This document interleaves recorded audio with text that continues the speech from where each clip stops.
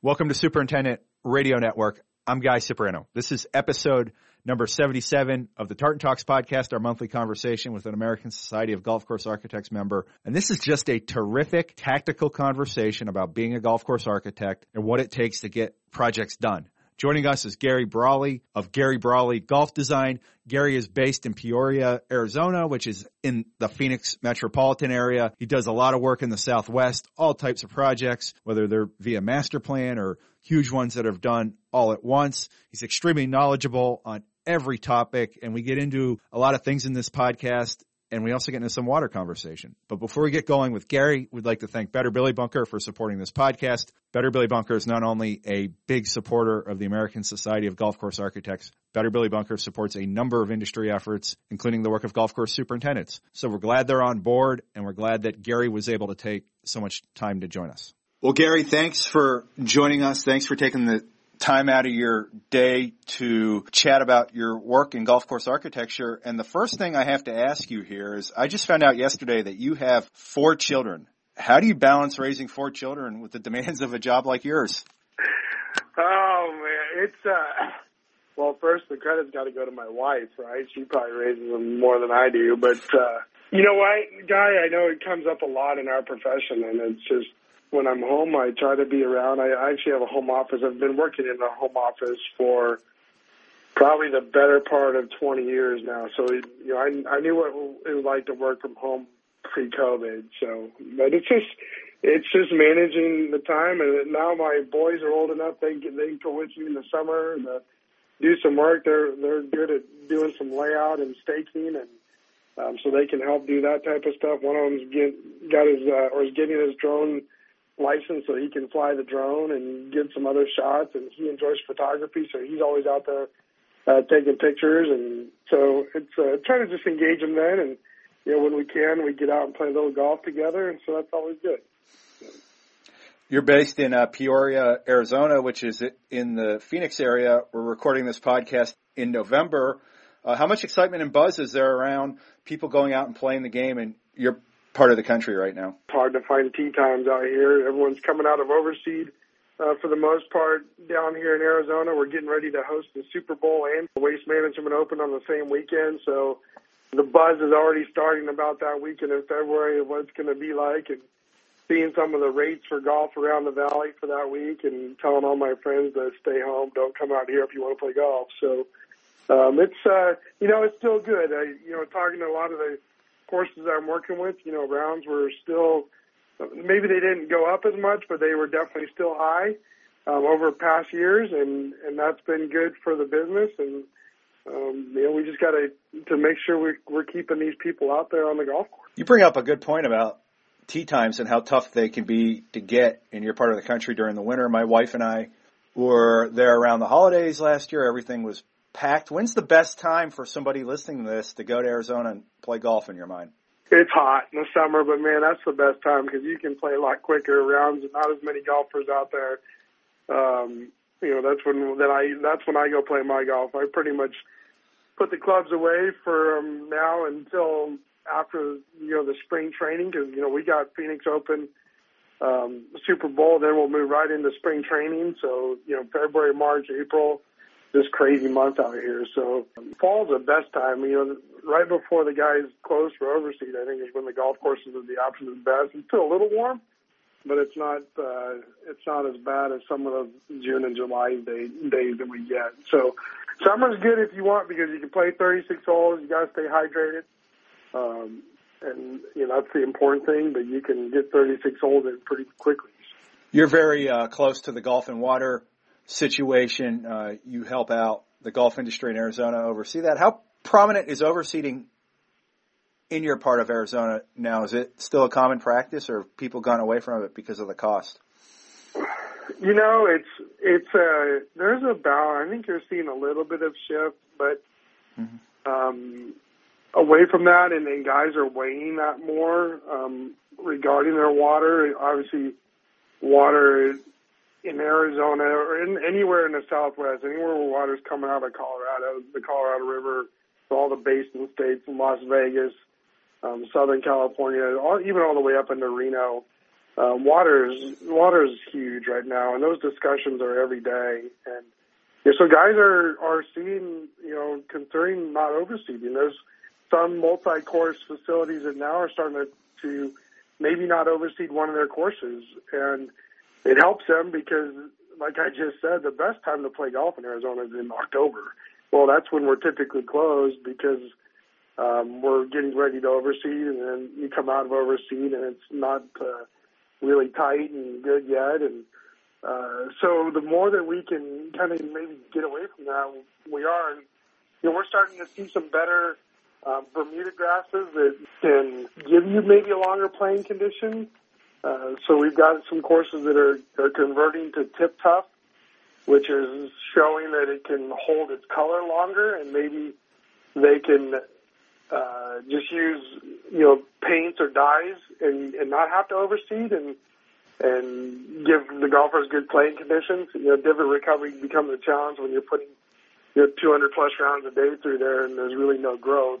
So that's the challenge on par threes and dealing with distribution of play on par threes, and do you have enough tee space to handle the traffic and not overseed. So the guys, they're all trying. They're all pushing the envelope to see what we can do. Because without water, we're nothing, right?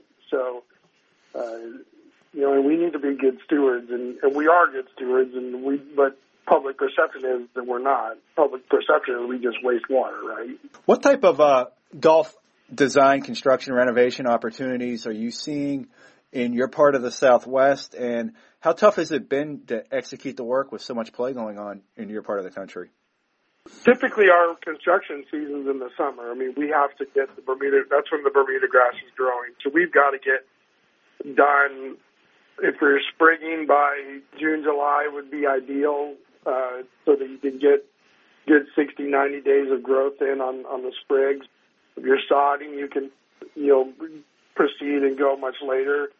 So it's a challenge to even to get contractors. So we're bidding jobs right now a year to year and a half in advance, just to secure a contractor to do large scale projects, so that the owner can do that. And we just have to figure out ways to manage the change in material costs. And I think we're getting through some of that. And I just came back from the ASGCA annual meeting, and that seemed to be a pretty prevalent discussion amongst my colleagues is, how far out in advance we're having to get projects going and lined up for future work, just for contractor availability, but it's also just supply and demand of materials and getting materials available, and we need every part to get going. So we're scheduling, and it all depends on the scope of when you need to start. The challenge out here, Guy, is March, April, even May are really good months,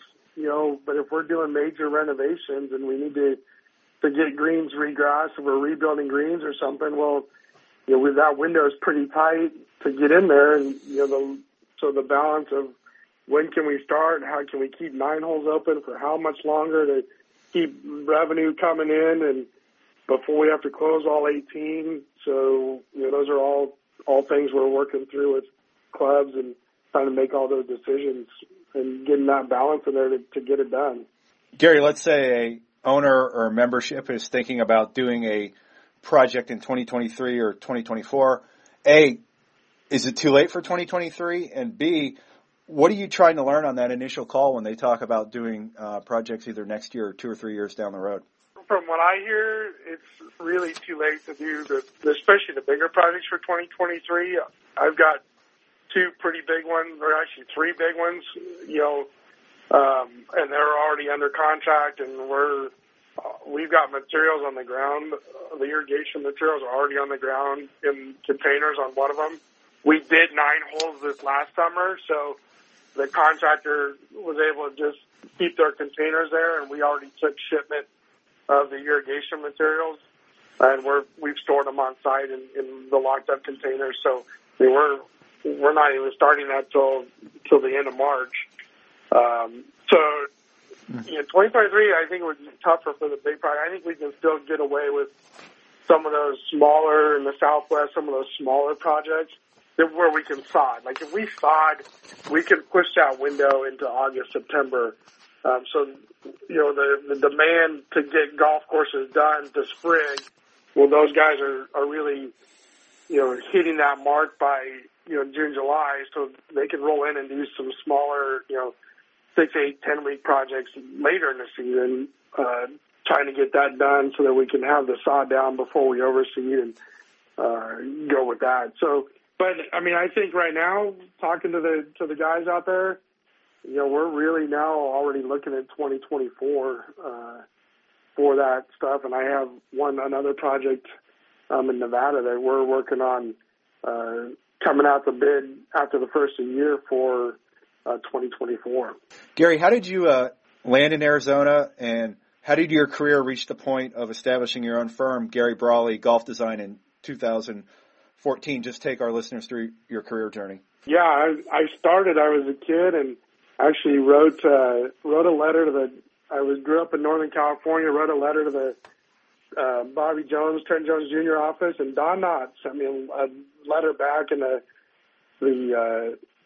early 80s and the late 80s and said, most of the guys in our office have degrees in landscape architecture, and, we encourage people to go do that. And the cool thing is Don and I have become really close friends, and actually we're looking at doing a project potentially together here the next year or so.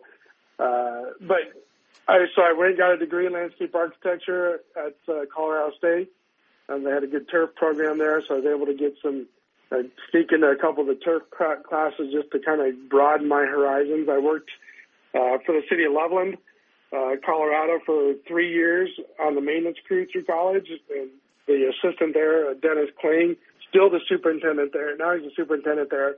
So we've reconnected over the years. My name came up on a reference list, and he kind of chuckled and gave me a call, and we've been able to reconnect. So that's been pretty cool. Someone that just kind of taught me the ropes and saw that I was going to be doing something different, but I wanted to understand the maintenance side. I was like, I need to understand all aspects of the golf course industry, from not just the design side, but how do we maintain them, and what does it mean to triplex or walk mow a green, and when you're talking about turning radiuses and all those types of things. So I learned all that. Was great. They kind of just let me do a lot of different things just to kind of teach me. And I was kind of a sponge at that time to do that stuff. So did that, and then got my first opportunity out of school to work for Dave Dale, another fellow ASCCA member, and Ron Free, when Ron was still involved, back in Northern California. Was there about a year, found out I didn't know how to build golf courses, and then that's what brought me to the Southwest. I came down here and worked for Wadsworth Golf Construction for 2 years, learning the ropes of golf construction. And I was in the office. You did bidding and estimating and helping the general superintendents and the field superintendents procure materials and get everything on board. But being a single guy, and that's when that office was building, 12 to 15 new courses a year in the early 90s. And so we were, I was able to get out a lot to golf courses, and the superintendents were great to have me come out for the weekend. He was a guy that would want to come out and work on the weekend just to learn more about construction. And then I went to work for Gary Panks. Worked for Mr. Panks for 7 years. Then I had the opportunity to work for Trip Davis, and so Trip and I worked something out, and I kept an office for Trip, and which was fantastic. We got really exposed to a lot of renovation, a lot of historical renovations working with Trip, and we were doing some new stuff at the time. So that was fantastic. And then about 7 years ago, just decided the time was to take a risk and go out on my own and hang my own shingle, and everything was good, and we just kind of took off, and we're still going at it. So it's been good. But those guys they've all in their own ways had some impact in my career. Especially Dave and Mr. Panks and Trip. Just different things I learned along the way from those guys, and now I can sit there and put all that to work. And Dave grabbed me at our meeting up in Newport and just told me how proud he was that I'm still out there pushing it, and just keep going. So got really involved in the Phoenix market. It's obviously a hotbed for golf, and just get to know all the superintendents and kind of made a name for myself in this area. But now I've started to branch out. I've got projects in Nevada and New Mexico and Texas, and so it's been good. So. You mentioned some names we've had on the Tartan Talks podcast this year. I mean, Don Knott was episode 74. We had Trip Davis on earlier this year. How important is it when you have your own business to have those type of relationships with other people that are doing the same thing? I mean, I guess sometimes you probably do feel like you're the only one doing what you're doing in the world, but how good is it to have conversations with those people and people that are you can relate to? I think that's one of the cool things about our industry is we can have those conversations. Boarding my flight to go to Newport, a couple weeks ago, and in Phoenix Airport, there's Don Knott, and I'm like, oh, this is pretty cool. I got a layover in Philly coming up, and I was just able to share the time with Don and talk about business, talk about life, even talking with Trip and his guys about different means of construction.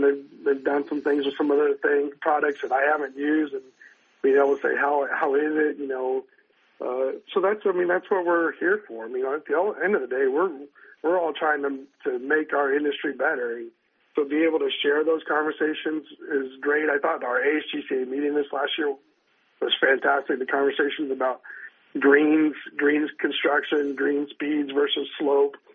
Those were fantastic conversations, and I felt like I actually came away with something to use and to pass along to my clients from those conversations with my fellow golf course architects. And the guys like Todd Clark out of Kansas City, we talk a lot and just share things. And, that's one of the cool things I like about our group. So, you mentioned you're from Northern California. What types of golf courses did you grow up playing, and were you influenced by any of the architecture of those golf courses? Yeah, when I was a kid, that stuff didn't really resonate with me. I played a ton of junior golf. I grew up on a small municipal golf course a couple hours north of San Francisco, but I played all my junior golf throughout the Bay Area and Sacramento Valley. So, looking back after I left, there was a lot of McKenzie stuff, with Ansel Hoffman. I played Northwood all the time before it kind of got its name in the lights per se, the 9-holer up there. I played that all the time.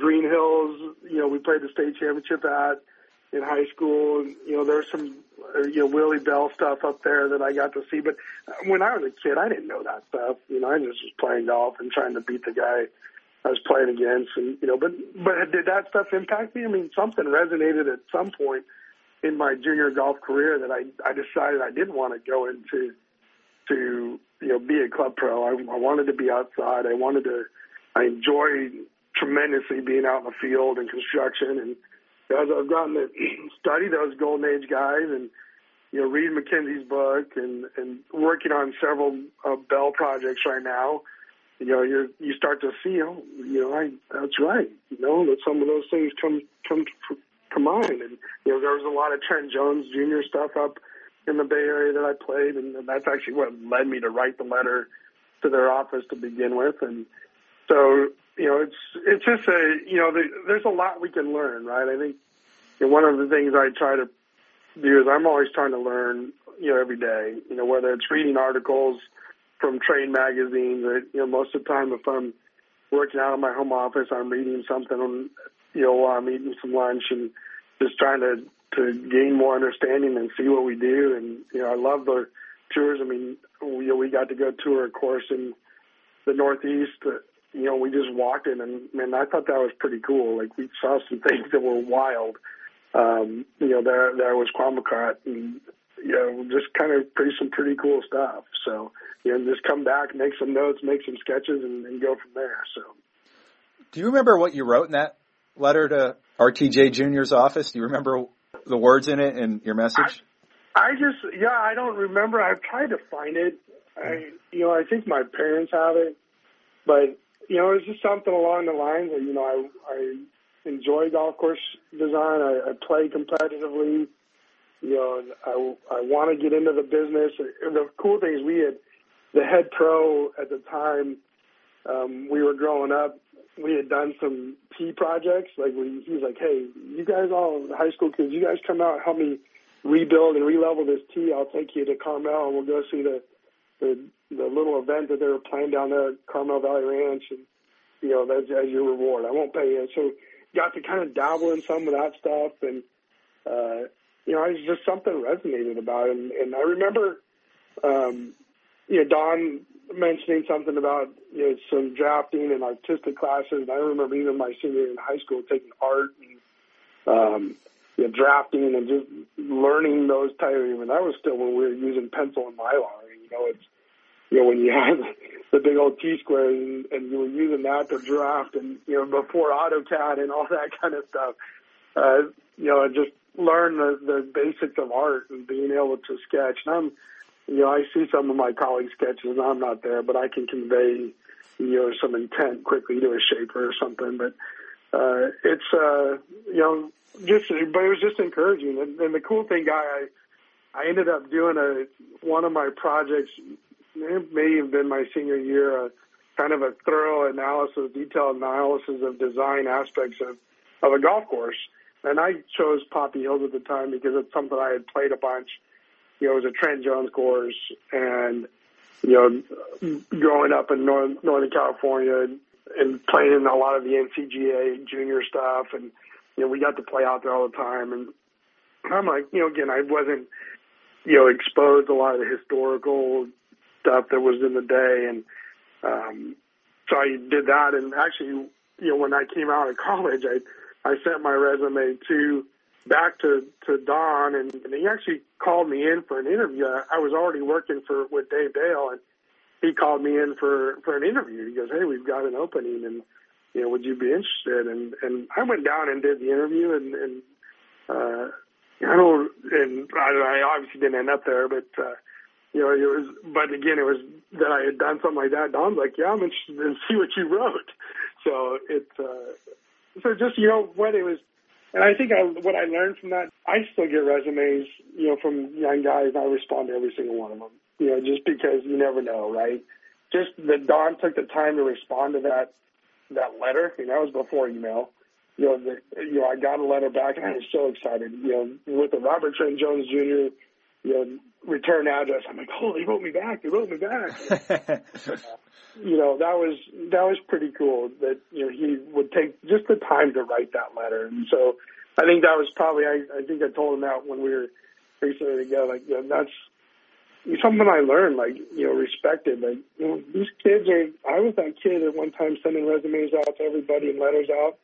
I pretty much make a point to reach back out to all those guys and encourage them and, keep their stuff. I have them all, if I ever needed to hire someone. I've got a whole slew of resumes, so.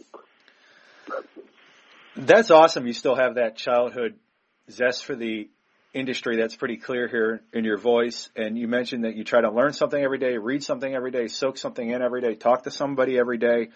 I was always wondering this. As a golf course architect, just how much of the job is listening to people?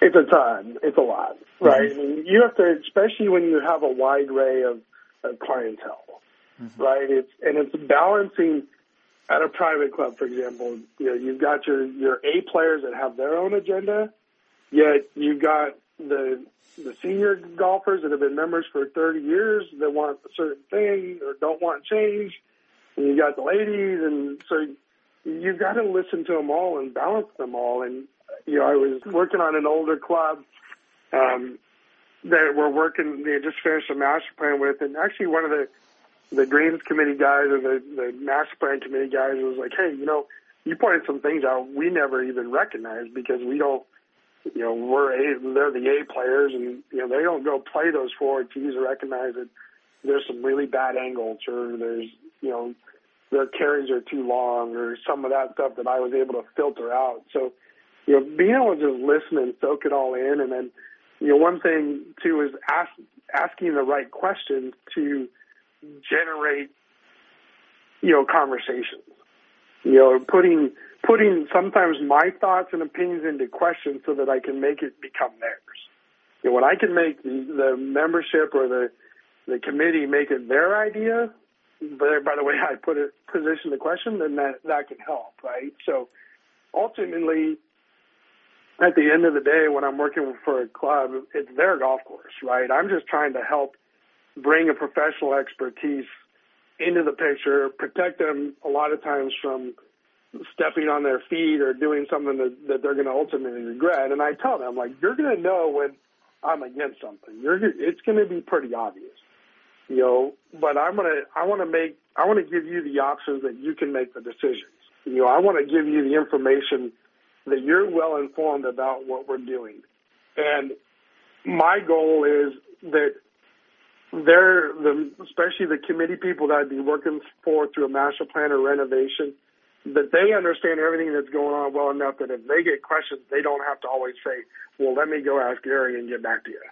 Oh, no, this is why he was doing that. This is why he was doing that. So, that's just part of the communication, and one thing I like about owning my own company is, I take on a limited number of projects so that I can invest that time with every one of them. I try to, treat everyone like they're the only one. So we just go around that way. So, Gary, is there a risk to giving too many people an opportunity to voice their opinion and listening to everybody? At what point do you have to cut it off? How do you determine that balance where you're getting all the different opinions and viewpoints on it, yet getting the work done and moving forward still? Yeah, so I really put that emphasis on, let's, keep it to the committee, because once it gets, if you put it to the full membership, you're going to have 200 golf course architects tell you what to do. Yeah. And ultimately I explain, the committees volunteered their time. I do want to make sure we have good representation on the committees. I don't want just all the A players. I want a couple of the ladies in there, and I want, people that are willing to invest their time to represent their group, and they can go out and explain what's going on, and that they kind of filter what's coming back. So it's because every project you do, there's people that are going to not like something, right? But the majority of them are going to be accepting what you did, and there's one or two they just don't want change, right? They just don't want change, or that's just not what they wanted, or they had a certain agenda, and I try to think bigger picture. I'm like, well, what's the best thing for the membership as a whole? What's the best thing, for the golfing community? What's, not just one certain group of players or this or that. I've got to think bigger picture. I've got to look at the whole of the golf course, and what's that going to be? How's it going to circle back to marketing dollars, and how can we market the renovation to bring in more memberships or fill up that membership wait list, which is the case now, or get excited to do further renovation work, and how does all that balance? And the one club has a master plan. It's out in the locker rooms now, and they're able to sign it and make comments. But that's really just so that they can have their say, and the committee is going to filter through. If there was a lot of resistance on something, well, maybe we come back. But they're not allowing 200 people to confront me in that situation. They're kind of filtering it through their own systems, and it's working pretty well. So we have a lot of superintendents and assistant superintendents who listen to this podcast. At what point in the process do you start engaging with the superintendent, and how much do you listen to his or her voice as you move along? Day one. Yeah. The superintendent sees the golf course even differently than the members do playing it, right? So I really get with the superintendent and be like, look, if we're going to do a master plan or we're going to do renovation, we need to be on the same page going forward of, you see things, there's things out there that you don't like. There's things that need to be addressed, and typically it's like irrigation-wise or drainage-wise or shade. I just wrote a letter to a club last night about shade issue with some trees and impacting turf quality. And but the superintendent's like, Gary, you need to help me because, they need another opinion. I'm like, over yours? And it's like, yeah, just come out here. Here's my list that I want to take out. I started pointing out to them the reasons why, and it's like, well, that's the same thing our superintendent told us, But the superintendent, they're on the ground, right? And I need to know things like, I need to know how the golf course is going to be maintained. Like, are you walk mowing the greens or are you ride mow? If you're going to triplex, that drives how close I can put bunkers to the green, right? If you're committed to and are going to walk mow, I can tighten that bunker up a little more to that green edge. But if I need to be able to turn that triplex off of it and allow you, multiple directions to mow, I need to understand that. And I need to understand that day one, because I don't want to tell them something that then they're not going to be able to maintain. It goes with tees and all that kind of stuff, and just looking at all those things. I spend a lot of time, especially like working on a master plan, riding around with the superintendent, and just talking about different options and what they're seeing and what I see. And, I catch some things and point some things out, and he's like, yeah. And I'm like, here, take the master plan, draw up things that you think we need to address. Because a lot of times, say we're doing a bunker renovation, right? And we're running new drain lines out of the bunker. Well, we're going right by an area that doesn't drain real well. Maybe it drains, but doesn't drain really well. Well, we're already running pipe through there. Let us just fix that. Like, it doesn't cost a whole lot more money to fix that if we know we're going to do it coming through as part of the renovation. So, let's identify those areas, and our pipe's going to be going through there. The cost of the pipe's already there. So now it's just maybe a little bit of more sod, a little bit of draining work, and we've just addressed another problem, as part of the bunker renovation. So, good. Look, I was just talking to the superintendent. I mean, for golf course architects, they're carrying on our vision, right? I mean, we can design and build it, but they're there every day maintaining it. They know what the extent that they can maintain it, and we like to have those conversations and talk about mow lines and how, especially around greens or even up to fairway bunkers, how all that's going to work. And, if you're going to have shortcut areas around the greens and fall-off areas, and, they need to know that and be able to got guys to do that. And those conversations are huge. And, we're always on the same page. So, Gary, what do you need in place from the club and its employees, including the superintendent, to ensure that the project gets the most it can for the budget that it has? What needs to be in place for the club to get the most value for the work that's being done? That's a good one, Guy. I just think it's a commitment to the vision. Like most of our work as an industry right now is renovation work, right? Master planning, renovation. Some of these master plans can get as a whole pretty far up there with dollar-wise. But there's a lot of courses that are just biting pieces off, and we have those conversations about, here's the master plan, here's the direction we're going to take our golf course over the next 5-10 years, but it's all towards this master plan. It's all towards this common goal. And see how that goes through, right? And the bunker styles and, trying to balance, what they can afford in years and what gets their most bang for their buck. And, then you got to throw in there the irrigation system, which is probably one of the tougher sells. When you're working with irrigation consultant on, those systems, because, the cost of that for the golfers may not see that. Like, they obviously don't see the impact of the irrigation right away that they do of a bunker renovation or a greens renovation, right? But the long-term turf quality, that will all get there. And just, the age of the system and the volatility of an older system and how much they're repairing those, drives the irrigation. So I think it's really the buy-in of like, okay, we've got a master plan. This is the direction we're going to go. We've invested the time and effort from the membership or the committees to put this master plan together with Gary. We all agree this is a good vision. Let's just maintain this and go. And I think some of it's just Guy, what I see is once we get it out of the box and get to do something, you get instant buy-in.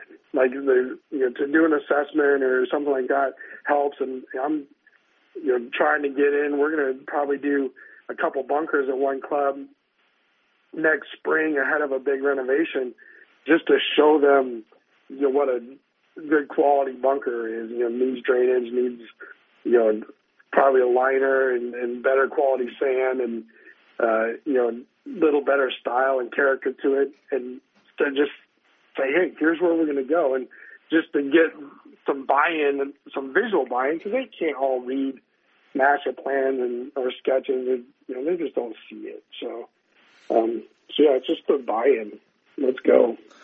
What route are most clubs going to these days? Is it the master plan work, doing chunks and phases at a time, or are you seeing a lot of big ones where everything's done all at once? Actually, it's probably a 50-50 mix. Yeah. They just start to see that, like, when you start, and budgeting for our stuff anymore is impossible. So I used to be pretty good at the budgeting. Now it's not even a fair game. So, because it'll change by the time I print it from when I just finished it. So, I try to guide and give them an idea of where they're going to be at, but until we can get something to start getting some realistic pricing, and it's again, there's those certain things that have to happen ahead of certain other things, right? And that's where our goal as golf course architects to a club is like to make sure that you understand the sequence to do things. So you don't want to do an irrigation renovation and then the next year do a greens renovation, and expand all your greens, and now you just messed up your irrigation renovation. So just to make sure the sequence is right and what those things are, and we're looking at, do you do 9 holes at a time? Can we keep 9 holes open, so just close 9 holes, and what's that happen, and does that help with contractor availability and all those types of things? So the gamut's out there, and what you do, so it's and what that scope is, and what they can afford, and how it cash flows. But this is some great tactical conversation, and I'm probably failing as a podcast host right now because I have someone from the Southwest on, and I haven't asked too many water-related questions yet. So we got to get into those, Gary, before we let you go. Just all right. How important is it in your role to understand the relationship between water, turf grass, and landscape and out-of-play areas? And how has that relationship among those three concepts changed in the last 30 years in your part of the world? Yeah, as I said earlier, if we don't have water, we don't have golf. Yeah. So the public perception is that golf is high users of water. So here's the interesting fact, guy. In Arizona, you a question. I'm going to turn the tide a little. What do you think the percentage of groundwater use that golf courses use in Arizona?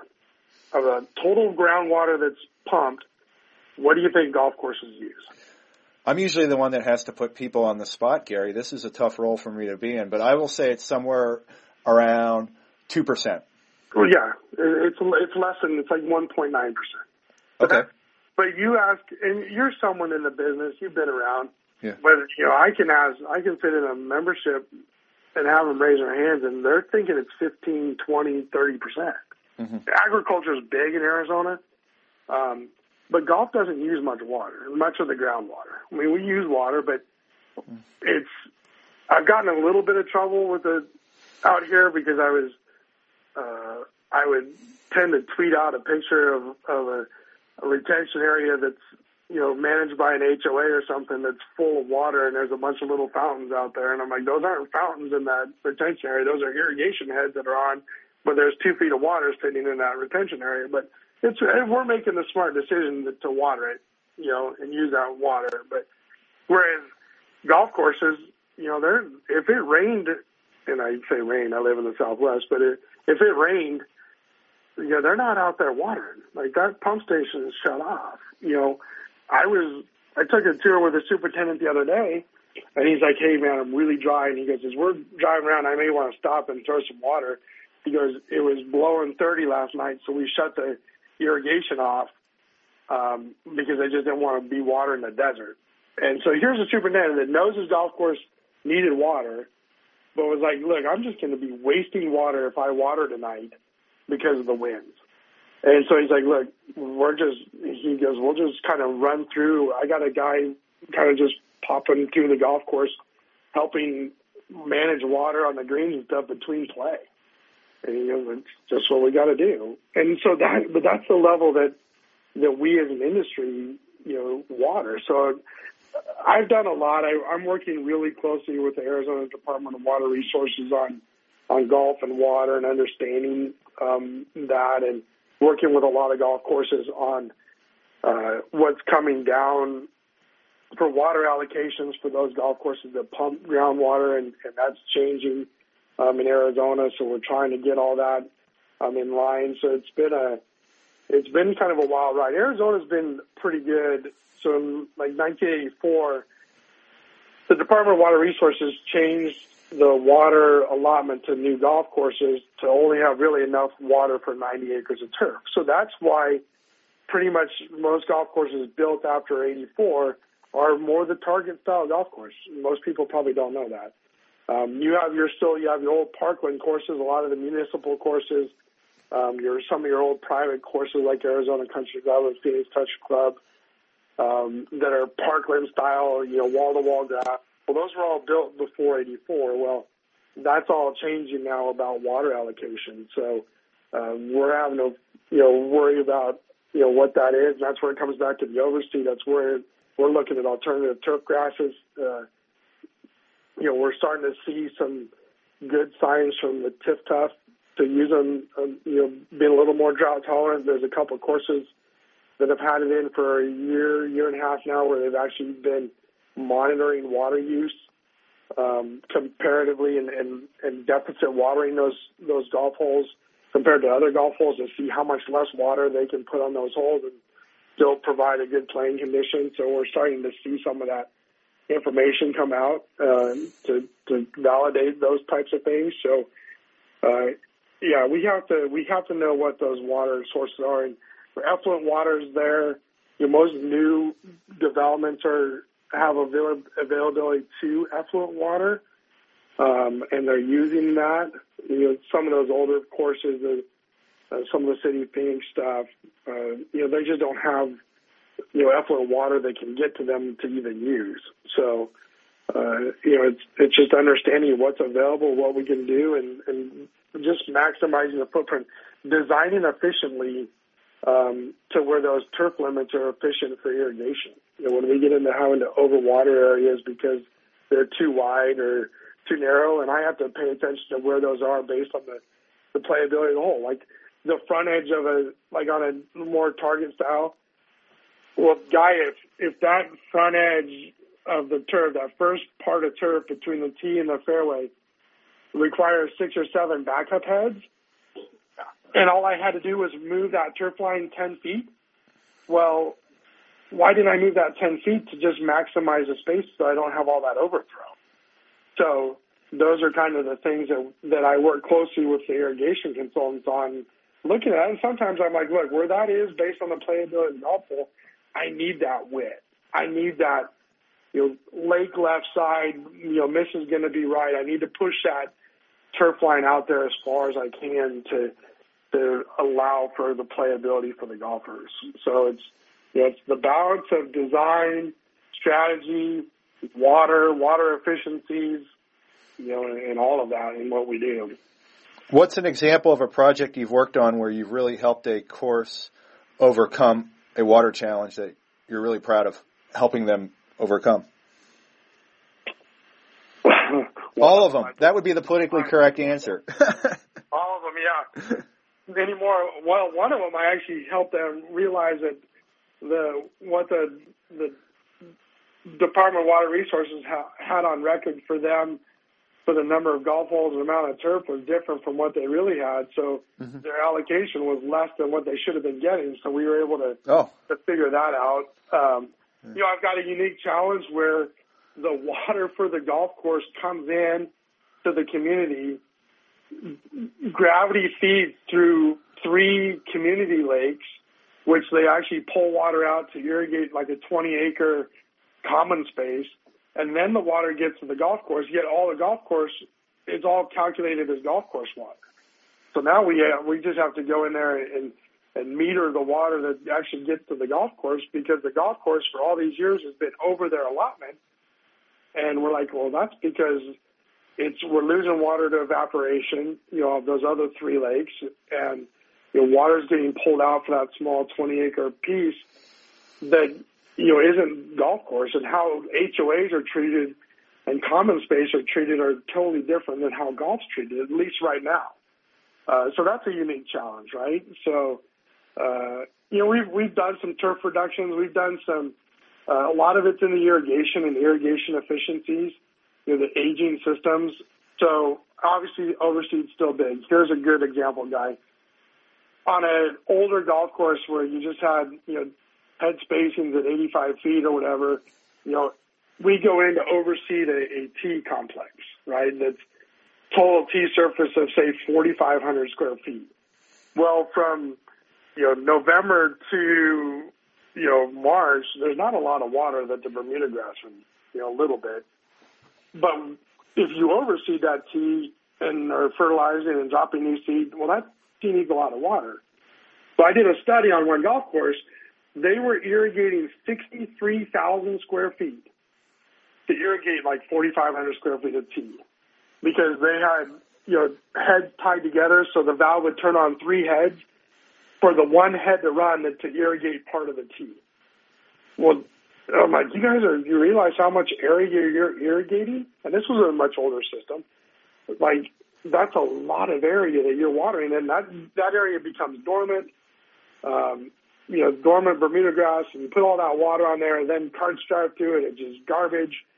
And so, helps justify the irrigation and the water use, because now they have actually what we call overseed heads, where, like we do greens, we have heads that just irrigate the tee tops, so that in the wintertime, when they only overseed the tee top, that's all they need to irrigate. It's still all turf around it, but they don't overseed all their tees around. So we're now able to overseed and only irrigate the tee tops. And also those heads help, with fertilizers and stuff like that. He's not, having to water that whole area to add that additional fertilizer on his tees or any of that. So just some of those things, that's what we have. So here's another good story. So we found an old community. We found taps off the irrigation system, which was 40 years old, directly into the yards with no valves on them. So these yards were being irrigated like the developer those are probably some of his buddies. Like, I'll give you water to irrigate your yard. We're like, we can't shut this off, and we trace the pipe, and it's going into his yard, and you knock on the door, he goes, yeah, my valve's right there along the back fence. Oh, really? Well, it's coming off the golf course irrigation line, and not anymore. What? So, but that was done 60 years ago, and there's, we think those may have been model homes at the time as part of that, but, and that was all the only water source, and, you just dig up the old bones. So, but water's massive. I mean, literally, I would say right now on my daily basis is 75% of my design work is related to water right now. Especially, and it's not just Arizona. I'm dealing with a project up in Nevada. I was dealing with water. One in West Texas is dealing with water. So it's not just Arizona. We've all got to be the best stewards we can of that resource, because the picture is everywhere. The big picture is everywhere, right? So we got to be there. We got to communicate. I do a lot of membership meetings on water and just about what it means. And that leads into my last question. With so many projects going on that involve water and having so many conversations involving water, how do you think desert golf will change, if at all, in the next decade? And what will the role of the golf course architect be in impacting those changes? I think the most significant change we're going to see is getting away from overseed.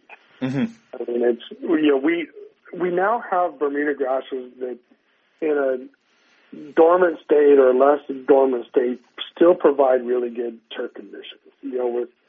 With the mini verdes and the champion Bermuda hybrid Bermudas for the greens, the tip tough, on the fairways, and even you add the colorants, the dyes and the paints that we can use. Those are so much better now than they were 5-10 years ago. So that's becoming more and more acceptable. So I think where we get into the challenge, where we as golf course architect is, tee space is important if you don't overseed. Again, our prime season is not so much December, but February, March, April. You're not getting a lot of Bermuda grass growth or zero. So divot recovery is huge. So tee space, landing areas where you get funneling of tee shots to low areas where your concentration of divots is high. If you're not overseeded, then those are going to get just beat up, right? If you're not, being able to replace that grass. So we do some things to disperse that a little bit more. And then when you get up to the greens, the tough thing about the greens is, you don't see the cups. They don't heal as quickly in the wintertime, if they're not overseeded. So, and green speeds are harder to control. And, again, I loved our conversations at our meeting about green speeds. They're harder to control in the wintertime as that Bermuda grass kind of lays down and goes dormant. I'm one of you need to have a little bit bigger greens to allow for distribution of play throughout the green, to be able to move golfers around the greens and distribute that wear better. But it's a huge dollar value by the time a course overseeds, the cost to do all that, the loss of revenue for the time that it's played, and then the transition in and out. So I think that's probably where we will get to. It's going to take a while, though. Like the people that come down here as visitors, they want green grass. They want to come down here and play golf on green grass. But I think it's going to take us as an industry as a whole to say no. Because as long as one guy does it, everybody's going to have to keep doing it. So, it's going to take us almost as an industry to say, guys, we've got, if we all don't overseed, everybody's on the same playing field. But as long as someone overseeds, then we're going to keep overseeding. So, that transition of, to tee spaces, to landing areas, to green sizes and pinnable areas for a dormant Bermuda grass green, those will be the where we can keep moving on that. So. Wow, this was a great conversation. So much for our listeners to think about. Gary, I can't thank you enough for taking so much time to join me, and congrats on everything you've achieved throughout the course of your career, and looking forward to getting to chat again. Yeah, guys, great seeing you in the elevator and chatting in Rhode Island, and look forward to more conversations. And yeah, just our world's small, right? You and I travel around, and we're always seeing somebody in the golf business, and it's great to be a part of. And I encourage people to just keep going, and just from the sales guys to the superintendents to greens committee guys. At the end of the day, it's a good place to be.